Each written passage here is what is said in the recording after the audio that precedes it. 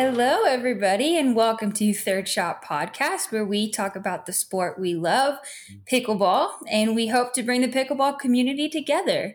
So welcome, everyone, if you're new. Welcome back if you've been with us before. And get your shots ready, because we've got our first shot to take. Uncle and Russ? Let's do it. Hey, cheers to you guys.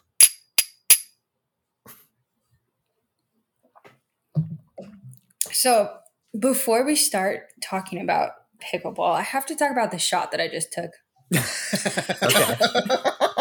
Because last time, or one of our previous recordings, Uncle was like, oh, I'm taking a shot of sake. And so I was like, you know what? I need to be fancy too. So I was like rummaging through my fridge to try to find something to like keep up with that. And I found cucumber sake. Ooh. Right? And it's like pickles, cucumbers, whatever. It's similar. But it's been in there for so long. And so I was like, ooh, I hope this tastes okay. So I just poured some. And tasting it now, I don't think I'm going to be all right later. Like, you know, when you leave a cucumber in your fridge for too long and then you go to eat it and it's like... Oh, no. When you would think the alcohol would kill whatever might be growing in there, right? Maybe. Or maybe I just made like a fancy, like aged, I don't know, alcohol needs to sit for a while, I think. Maybe like the 15-year-old whiskey. You had fermented a 12-year-old fermented sake. Pickleball cucumber sake bomb. Something. I'm going to go throw it away. Oh, okay. So I was drinking sake at the last couple episodes ago or whatever, right? And we had not been refrigerating the sake. It was just sitting, drink at room temperature. Mm-hmm. And it tasted fine when I did the shots and everything. And I left the bottle out. And my wife, your auntie, looked at the bottle afterwards and she goes, how long has this been sitting out of the refrigerator? And I go, it's never been in the refrigerator. She goes, so it's been open for a while? And I go, yeah, it's been open for a while. And she goes, did you read the label? It says keep refrigerated once open. Oh, no. And I go, oh, well, I'm okay. It's fine. So hopefully I'll be okay too. That's encouraging. But that bottle was open for a while. I mean, like months. Ooh. Wow. Because I'm the only one that drinks it, and I didn't finish that whole bottle. It's been going for a while. So I'm hearing just a recommendation. I remember a friend in Mexico. He ordered the like a margarita on the rocks. But there's the water in Mexico that doesn't do so well on the stomach. Not thinking that the ice is made of that water. Mm-hmm. Mm-hmm. And so he drinks it, and I say, well, aren't you afraid of that? Like, that it's going to be problems for you later. And he's like, no, the alcohol will kill it. It did not. So good luck, Bridgie. Good luck, Greg. Gotta make this a quick episode. Yeah, we better talk quick here. Yeah. Oh no, Bridgie. So are you okay right now? Yeah, I mean, I feel great right now, but it takes a while, I think. I think you're going to be fine. Based on my sake experience, I think you're going to be fine. Yeah. Well, you guys have to be fine, though, because I feel like I want to somehow nominate you into the Pickleball Hall of Fame. Ooh. Oh, yes. Yeah. I know you guys were going to talk about the Hall of Fame. Well, first of all, before we decided to talk about the Hall of Fame, did anybody know there was a Pickleball Hall of Fame? No. I mean, I would have guessed that there was, just because I feel like there's a Hall of Fame for everything. Like in Vegas, we have the Pinball Hall of Fame. So pickleball, yeah, there's got to be, right? I didn't think so. Okay, here's my logic of why I didn't think there would be a Pickleball Hall of Fame. Because as far as a mainstream sport and a professional sport, having leagues and all that, it's fairly new. And to be part of a Hall of Fame, there's got to be retired players that have been retired for a while. Because I think, what is it? In baseball, you have to be retired for at least 5 years to be nominated for the Hall of Fame, and something similar for football. So I figured in pickleball, these pro pickleball players are all still playing, right? How many people are retired from pro pickleball? I had no idea. I had no idea. Right. That's a good thought process. But there is a Pickleball Hall of Fame. So tell us Is it only a little bit players? about this. Tell us a little bit about this Hall of Fame. Well, the one I looked up, I found one, and it's in Naples, Florida, and there's 24 members to date. So it seems like a smaller or organization, but it's let's see, you've got to be in the pickleball community for at least 10 years. Like you're saying, like I don't know how, like have you guys haven't made that mark yet? No, we're working on that. We'll Okay. get there, We though. got to increase that a little bit. You have to make significant contributions to the sport. Well, clearly this podcast does that. So you guys can make it there. Check. The sake conversation qualifies us. I think it does. I think it does. Let's see. You've had a show exceptional growth, development, and leadership of the game. Oof. Okay, leadership of the growth. I can grow out. I can gain weight. So I can do Right. growth. Right. Okay. Well, come on. Leadership. We should just start like putting on tournaments or something. Organizing leagues. I don't know. There you go. But could there be a pickleball podcast wing of this Hall of Fame? Well, with like separate criteria, huh? Yeah. I mean, the thing is, though, you guys like leadership of the game. You guys are talking about the game. You're building the community. So there's the growth of the community, development of the community, leadership through the podcast. So I don't know. I'm going to say that those are all checked. Yes. Okay. Check. There you go. Unfortunately, I'm not one of the judges on this, but if I was, I would say yes. So the only thing you're not making it is the 10 years. So we got what another 7-8 years before. I mean, how many years have you guys been playing? I think I started in 2021. Okay, so we got to wait 8 years before we go down to Naples, Florida, and get in this thing. Well, it gives us plenty of time. Gives us some goals. Yeah, goals, exactly. Right. Okay, so I got a second question for you, because did you know there was a Hall of Fame was the first question. Did you know potentially there's a second Pickleball Hall of Fame? Whoa. How is that even possible? 2 Pickleball Hall of Fame. Right? They're just going to keep making Hall of Fame so everybody can be in them? They should make Hall of Fame a Hall of Fames. Yeah. That way. Well, I just wonder about the second Hall of Fame, whether it's like an international Hall of Fame versus I don't know, because I think there's some sports that have like an international Hall of Fame, and there's some sports that just have a professional Hall of Fame. So the international will have collegiate athletes as well, amateur athletes, that whole thing.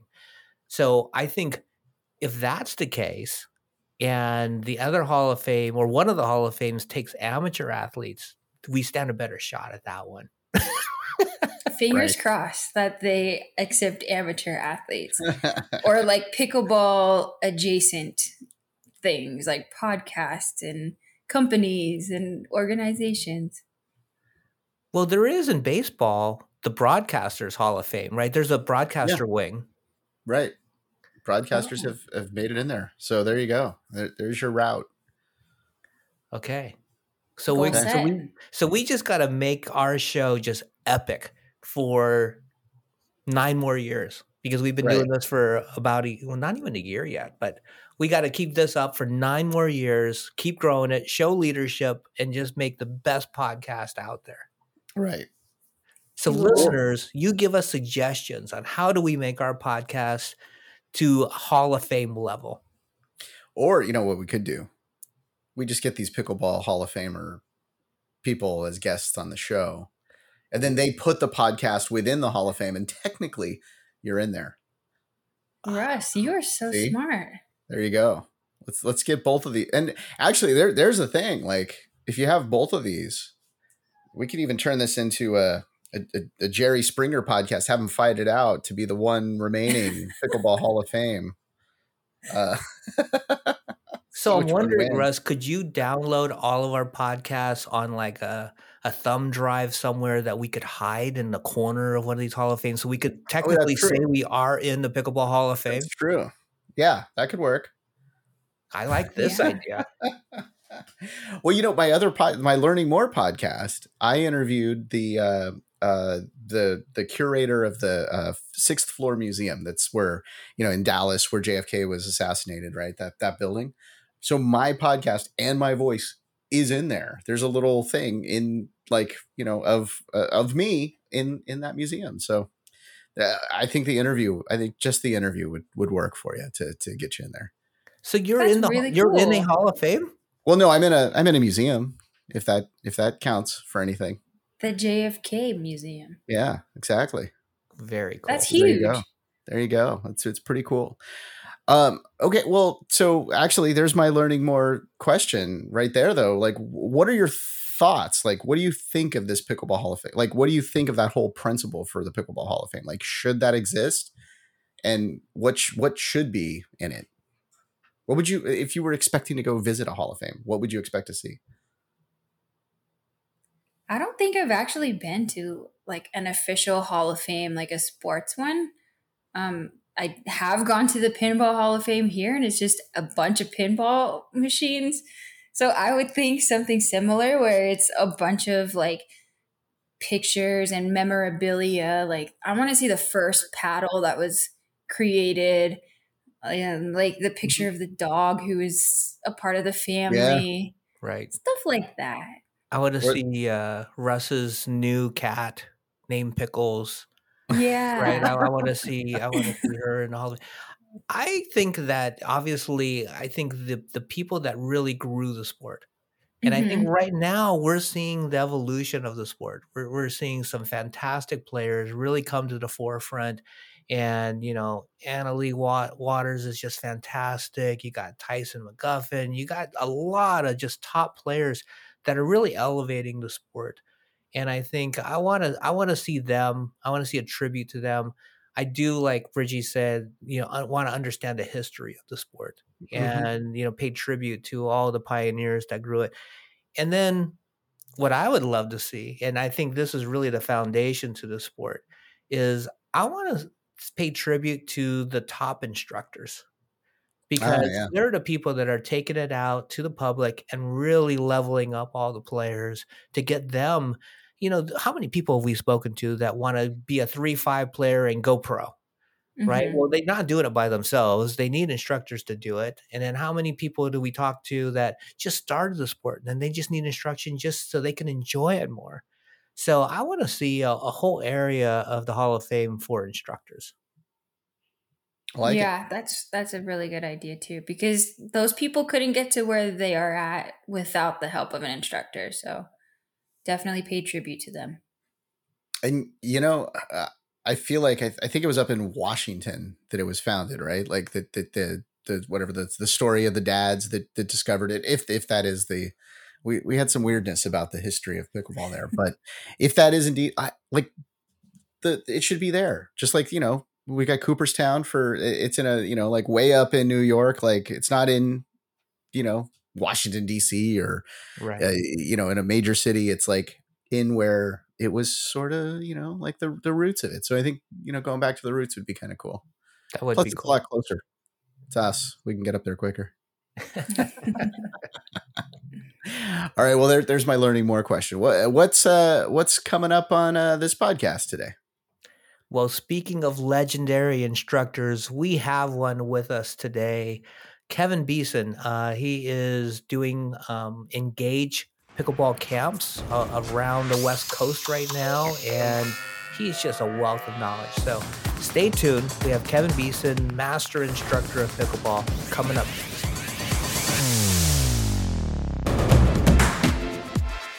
It's Bridgie and Uncle Greg with Third Shot Podcast. We're looking for our next tournament. We really love sharing our experiences playing tournaments as a fun part of our Third Shot podcast journey. We've been fortunate enough to be invited to play in a number of tournaments and broadcast live from the events. So share your event with us and we can get the word out to our pickleball community. It's all about helping and growing the sport we love. And we're hoping we'll get to meet you there.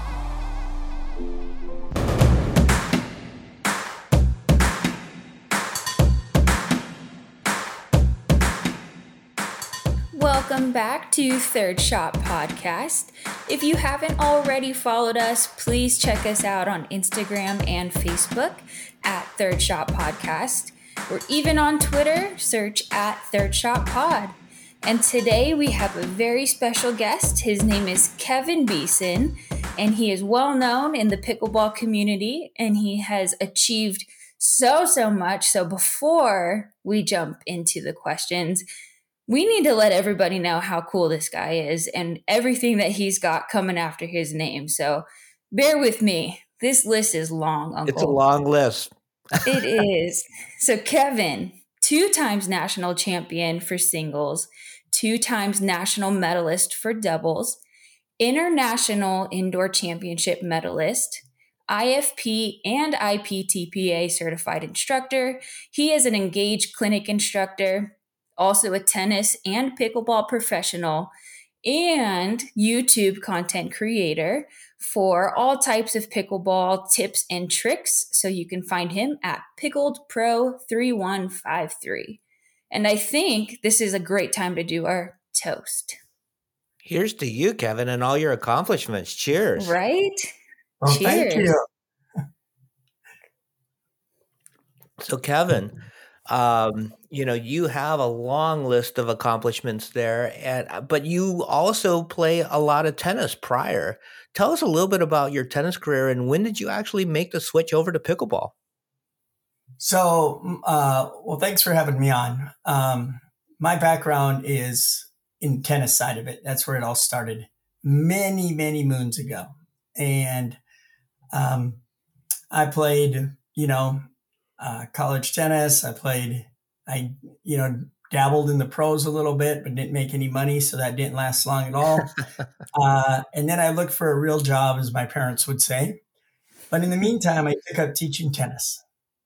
And every real job that came around didn't pay as much as being a tennis pro. And I got into tennis I was lucky on both. I got into tennis during the tennis boom. And now I got into pickleball during the pickleball boom. So I never, ever left the teaching side of tennis. It was really, really good to me. And then about 5 years ago, I discovered this silly game called pickleball. And then I got into the pickleball part of it, but I wasn't excited about it at all. I wasn't excited. I was one of those tennis players that, I didn't have any interest at all in playing pickleball, to be honest. There was nothing there that I was interested in. I didn't like that you used a little kid's wiffle ball. I didn't like that you used an oversized ping pong paddle. I definitely, I didn't like the small court. I definitely didn't like the age of the players. So I was in denial because I'm old, but I had no interest in playing. So what got you interested? I'm curious because now you're so accomplished. I mean, something must the light switch turned on for you at some point. Yeah. Well, actually, it was a sales rep. So pre-COVID, I had a little pro shop and only had tennis in it. And they came in. This is a big tennis company, and they came in and said, "We're going to launch pickleball. We're going to launch pickleball in September." And I said, "Good for you." And he said, "Would you be interested?" And I said, "No, I wasn't interested." And then before he left my office, he turned and looked at me and said, "Fastest growing sport in America." And I thought, okay. And then he left. But then I sat there and I thought, fastest growing sport in America. I don't have to like pickleball to sell paddles. Right. So I'm not completely dumb. I was thinking I could see, I could see the money. So right. I ordered a bunch of paddles. Long story short, paddles came in and they arrived. And I started to hook them up, put them up in my pro shop. And I thought, I don't even know what these feel like. So I called a friend of mine who has his own private court, who I had made fun of for years about playing pickleball. I called him up and I said, "Hey, buddy, 10 minutes. I just need 10 minutes of your time. And you can't tell anybody, but I got to try these paddles if I'm going to sell them." 10 minutes turned into 45 minutes. And then at 45 minutes, I had to go teach a tennis lesson. And I was all bummed. So I looked at him and I said, "I got to go, but what time tomorrow?" And I got back to my tennis lesson and I tried to think how I could teach my student how to dink in tennis. Because that's like all I could think about was the pickleball part of it. And a buddy of mine who'd been trying to get me to play for years said, "Oh, you got to do this pickleball thing. You got to do this pickleball thing." And I would just say, no, you go ahead and you go out, you play pickleball. And on the way home, don't forget to stop off and play bingo. So when I got back to the office, I called this guy. First thing I did is I called him. And this is Tyson McGuffin. Oh, Tyson. You're kidding. Wow. No, I called Tyson and I said, "Tyson, I drank the Kool-Aid. I need 2 lessons. They need to be 6 hours each. And when can I do it?"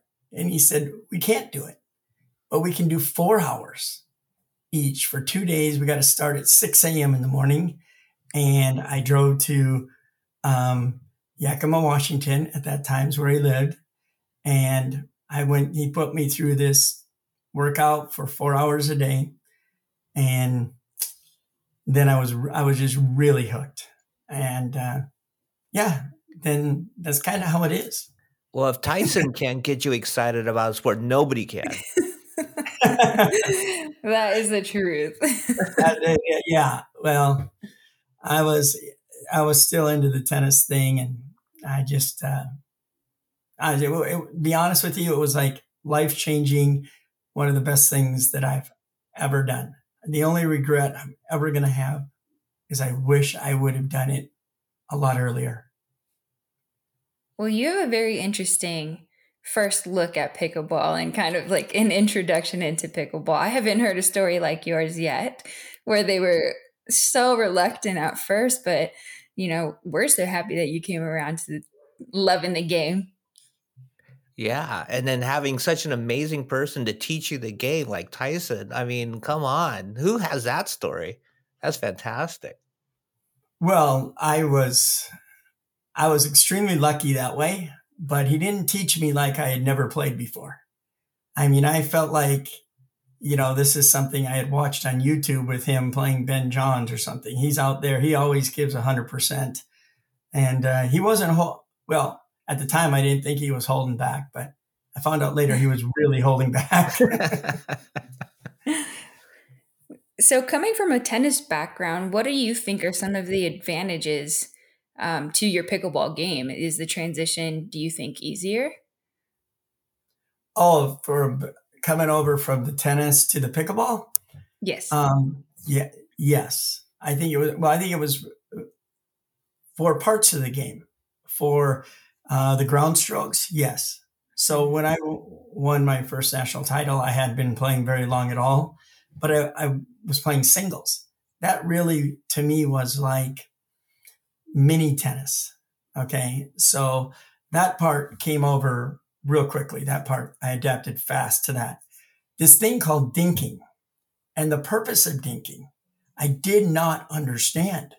I mean, my first tournament I played in doubles, I lost to my partner and I lost to, I believe one guy was in his 70s and one guy had just turned like 80 and we lost.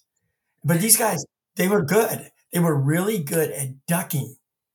They could just get out of the way because I was just, I mean, I could have been considered probably a banger back then. And so it took a while to get that part to adapt over to the doubles game. It's funny because you mentioned that they were good at ducking, and the only thing that comes to mind is The Matrix. like you're trying to shoot bullets at them, and they're just like bending backwards, trying to dodge all the bullets. And like, it's the same thing with the pickleball. So the people are trying to nail it. You just get out of the way and bend and move, and it's going out, right? If somebody's trying to really drive it at you high in your chest, and you just get out of the way, it's going out, right? Well, these guys, I mean, they were, like I said, they were no spring chickens, and they definitely probably didn't have the matrix move, but they just simply were smart. As soon as my paddle went, 3/4 of the way back, they knew I wasn't going to dink it. So they just ducked, dink and duck. And that was kind of how it was. They would hit it short. I'd run in, and my partner was, he was a good pickleball player, but they figured out fast not to hit it to him and to hit it to me. And it worked out very well for them. So you have a lot of accomplishments, and one of the things you're doing right now is you're doing clinics for Engage. When did you decide that you wanted to start teaching pickleball? Well, that really came about with COVID. So when COVID came, all the clubs closed down. There wasn't anywhere to play in the Pacific Northwest, really.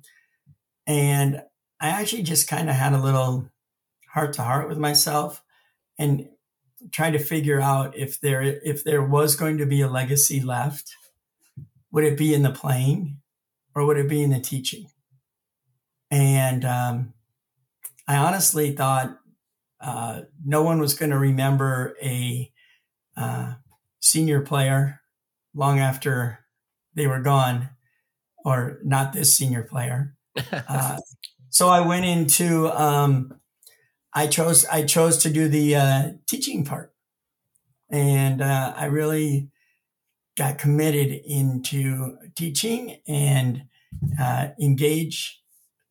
I had a contact at Engage, and we touched base, and they offered me a job, and it was one of those things that I didn't expect to be traveling as much as I do now. I thought it was going to be just a good maybe 6 camps a year or so, but it turned into a lot more than that. And I'm really thankful for it. Well, it sounds like an amazing opportunity. I wish I had one too, where I can travel and play pickleball and do two things that I really love. And it sounds like you've found that, and you've done so many clinics. We are going to take a short break, but when we come back, we will be talking a little bit more about where all these clinics have been happening, and then hopefully get some tips and tricks from the professional himself. So stay tuned. It's Bridgie and Uncle Greg with Third Shot Podcast. We're looking for our next tournament. We really love sharing our experiences playing tournaments as a fun part of our Third Shot Podcast journey. We've been fortunate enough to be invited to play in a number of tournaments and broadcast live from the events. So share your event with us, and we can get the word out to our pickleball community. It's all about helping and growing the sport we love. And we're hoping we'll get to meet you there.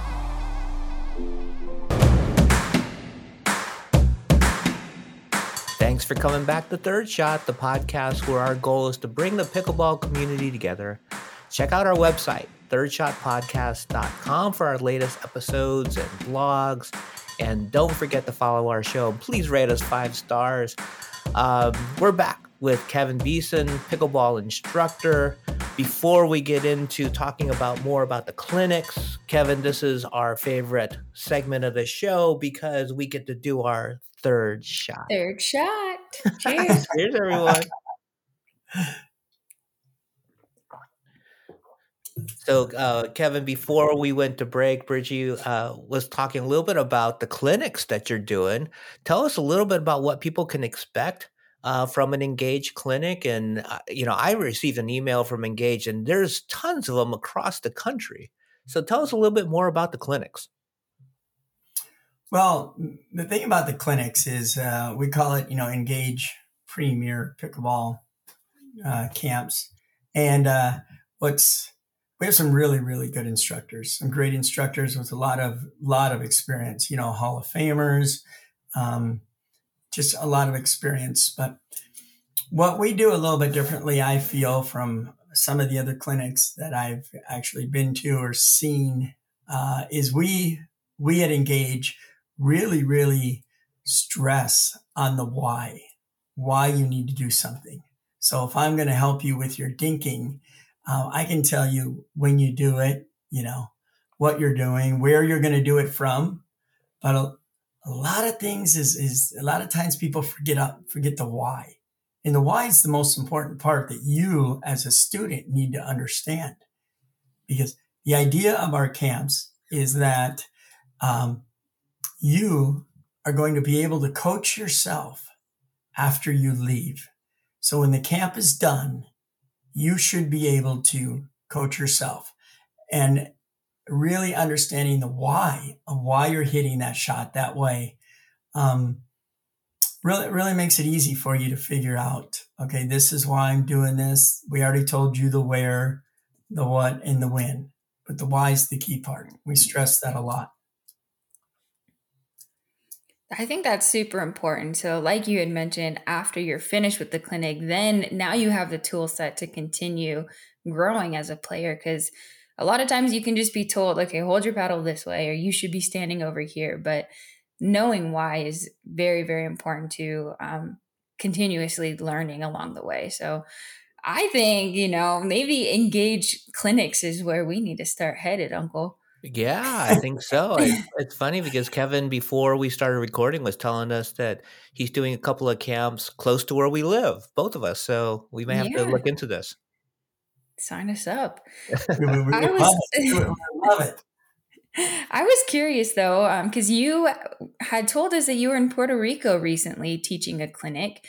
When you go internationally, are you teaching to participants in that area, or are they people from the state signing up, or is it kind of like a mix up of participants? Well, we've done a couple of them. The first one we did was there were no locals. So there were a lot of from the States in Canada. Wow, we get a lot from Canada. And Wow. there was a whole group from Canada in the first clinic that we did in Puerto Rico. And then the second one was all locals, which is fun. There's a language barrier at times. Some of them actually do not speak English, and I do not speak Spanish. So there's always someone there to help. But it's a beautiful place, and it's not just that. It's really just really neat to go over there. Pickleball, like in Puerto Rico, like everywhere else, is booming. I mean, it is booming. What they don't have is they don't have the courts. They don't have the pros. And we're talking, they really don't have the pros. There's like maybe one or two on the island, and they had to come over to, like Florida and get certified. But for the size and the number of people playing, yeah, they're a little bit thin on the pros, or a lot thin. So they're really, really thankful when you come over. Yeah, I can only imagine that, the sport is growing in so many other countries besides America and Canada. But I mean, South America, Asia, there's so much popularity of the sport, but do they have the instructors? So it's fantastic that Engage is sending you down and others to other countries to help, really level up all the players across around the world. So that's fantastic.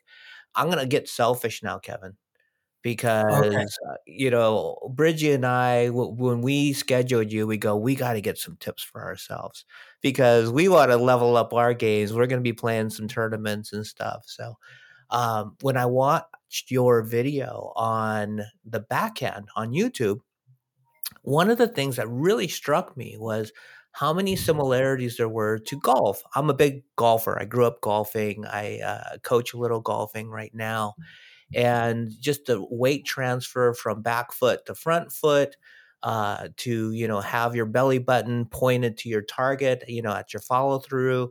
A lot of those are very similar to a golf swing, but I also learned from your video that there's a lot that goes on in the preparation of footwork, and I know that's a weakness of my game right now. So tell everybody, a little bit about the cha-cha-cha and getting your feet ready to hit a proper shot. Well, you're exactly right about the golf. The swing is very, very similar to the golf swing with the trunk rotation or the core rotation. So you finish up on the back foot, belly button facing your target. You have your follow through. Same thing in golf. But with I call it the 4 commandments when you're getting ready to hit any ball, really. But we'll use the backhand as an example. So commandment number 1 would be to prepare, and that's prepare your paddle. So that's what I call read and react. As I hit the ball to you, you're going to read, is it my forehand or is it my backhand? And then if it's your forehand, you'll get your paddle prepared to the forehand side. Commandment 2 is cha-cha-cha. That's actually moving your feet, getting into position. It's called footwork, not foot joy. You have to take both feet with you. I see a lot of players playing and they leave their feet behind. Okay, they leave them behind. You got to take both feet with you. So that's the cha-cha-cha, is commandment number 2. Lots of times players will do commandment 2 before commandment 1. They'll start to move their feet, but they won't have their paddle in position to hit the ball. So now they're still going to be late when they hit it. So number 1, commandment 1, prepare your paddle. 2, cha-cha-cha. 3 is your swing pattern. So if we're hitting a backhand ground stroke, let's say, you're going to come as, like I like to think of it as, your swing pattern should be that of like taking off on a runway. Okay, so your paddle is the plane. So it's going to go horizontal, horizontal. Then when you make contact right in front of that front leg, then you're going to start to rise. Then you start to rise. Imagine hitting 3 balls. So you're that airplane taking off. You've come to the end of the runway and you just start to go up. That's the low to high they talk about. Commandment 4, this is the most important part. Okay, and I want you guys to remember this, is that's your finish. That's your finish. Okay, so as you follow through slightly going up, if it's your backhand, and let's say it's a one-handed backhand, you want to be able to look under your paddle when you're done. Okay. And as we talked about, rotating your hips and your belly button facing your target. If it's a two-handed backhand, if you're right-handed, you want to come up and kiss your left bicep. And then you're going to hold it. You're going to hold it for 2 seconds, like you're posing for a picture. Okay. The reason this is the most important part is because it makes you look really good. Okay.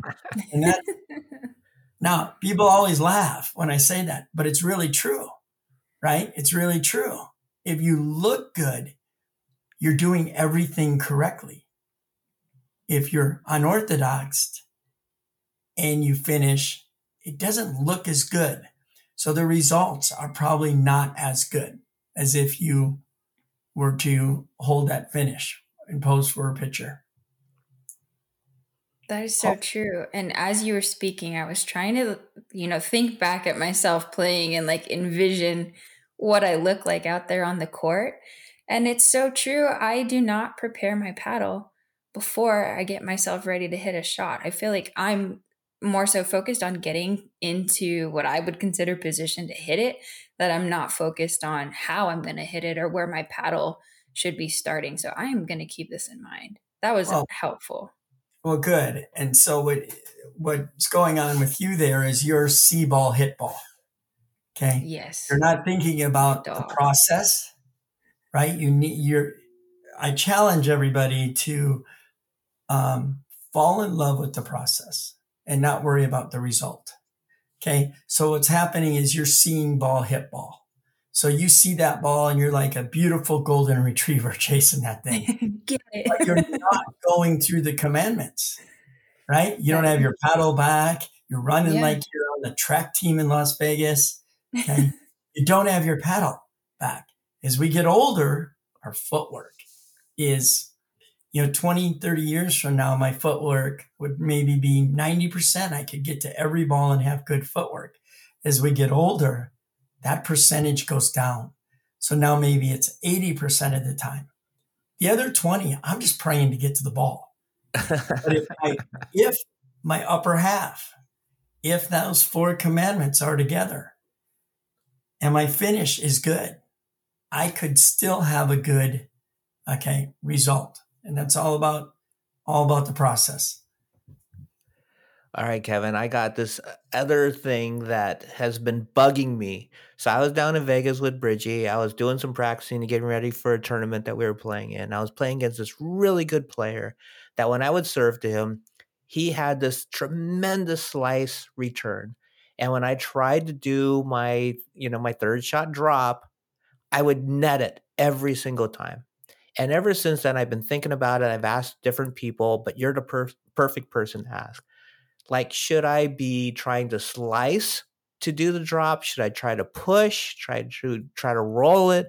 What's the best, most consistent way to hit a third shot drop when somebody slices it back to you? Okay, well, the problem actually started with your serve. Okay. All right, that's where it all started. I'm not sure what type of serve you're hitting, a slicer. No, it's a top spin serve. Oh, okay. And probably net clearance of 4 to 5 feet? Probably, yeah. Sounds right. Yeah, okay. All right. So that is right where they want it. It's right where they want it. So if I'm playing someone or if I'm coaching somebody who's playing against someone who's got a nasty slice, I recommend that your serve should be what I call the Dairy Queen serve. It should be a high, loopy, soft serve that will bounce a little bit higher. Think of hitting a slice. We want to hit that slice below our shoulders. Okay. So if that ball can bounce a little bit higher or you can push them back a little bit more, okay, the more time they have, that's called paralysis by analysis. A high ball is hard to slice. They want that ball like you're giving it to them. So now they returned it with that nasty slice. Okay. So the big thing about the nasty slice or any spin like that is less is more. So what I mean by that is you're going to prepare your paddle to, let's say you're going to hit your forehand drop. You want to make sure that you're going to keep the face of your paddle. So the name of this game should be called Game of the Palm. Wherever the palm goes is where the ball will go. So if you miss, it's not your paddle's fault. Okay. It's the palm. So as you prepare to hit this, you also have to realize it's going to skip. So you need to stay down. So get down low, compress like you're melting into a saddle on a horse, and then stay down. You need to watch the bottom half of the ball. That's what we call Australia. And stay down through the whole shot. And again, pose for your pitcher. Because you've already said you're hitting too many in the net. And that's probably because the ball's not coming up as high as you would like, or you're doing what we call a Pop-Tart. You're popping up as you hit it. Okay. Okay. With the combination of you freaking out because you're already seeing the slice and you're like, oh, this is going in the net. Sorry, partner. Right? So less is more. You need to stay down, keep that nice firm wrist, that palm going towards your target. Finish about like you're hitting through 2 to 3 balls. And so again, the big answer is just less is more. And give them a different serve. Don't let them do that to you. That's rude. Right? This is why Kevin's the professional, because even you just describing those 2 shots, he was able to go back and figure out what you were doing wrong to begin with. That's amazing. Yes. Now I get it. And I get the why I was missing, because as Kevin was saying earlier, I understand why I was missing. Because you know That's what it was, amazing. Kevin? As you were explaining that, I was doing the pop-up. I was popping up. I wasn't staying down Pop-Tart. through the shot. Yeah, that was the part that I missed. So as your coach, what I would tell you as you're popping up is, why are you in such a hurry to lose? Okay. Stay down. Stay down. I mean, Right. yeah, don't be in a hurry. That's a tough ball to handle. You just got to stay down longer. Thank you. Yeah, that's very helpful tips. And now I'm super excited to go out there and try it out. Fall in love with the process, move my feet, but prepare my paddle first. You got it. Cha You cha got cha. Yes. Cha cha cha. I'm in love with the cha cha. it. But you're going to be more famous than you already are now. So you're going to go out there, cha-cha, stay down. It's going to be awesome. Yeah. And so, like Uncle had mentioned, you have your YouTube channel and you have all different types of videos right now. Do you ever take requests on, some recommendations or some questions that people have? I do. I take requests from people. I do a little virtual coaching online with people. From one guy's from Puerto Rico. I had a group from France that I did, which was kind of interesting. And so they'll ask, hey, this is what I really need to see. So like Uncle said, what do you do with that slice? So I can put that video out there, let them know when the video's out there, and send it to him and put it on YouTube. And he can jump on there and check it out, and then he can share it. You can, what is it they say? You want to like, comment, and subscribe. Yeah. Like, Yes. comment, subscribe. And if people want to find you on Instagram, what's the best way for them to find you there? Instagram is just under Kevin Beeson. Just go to Kevin Beeson, and you should be able. I'm going to make sure I got it completely right. I don't look myself up very often, so yeah, Kevin, yeah, Kevin period Beeson. Sounds good. Well, thank you so much for joining us today. That was a lot of fun and super good tips. Yeah, very thank informative. Thank you so much for having me, and I love your content, and it's awesome. Well, we're going to Thank you be so catching up to you very soon, somehow, some way. We're going to go meet you at one of your camps. Absolutely. I can't wait. That'll be great. All right. And thank you for joining us at Third Shot, where Bridgie and I will continue to share our pickleball journey. A special thanks to Kevin for joining us today. Please check out Kevin's videos. They are so good. Get them on YouTube at Pickled Pro 3153. That's at PICKLED PRO 3153. Support this show by subscribing, and we promise to have more amazing guests like Kevin in future episodes. So let's continue. Let's share our enjoyment for the game and grow the pickleball community. See you next time at Third Shot Podcast.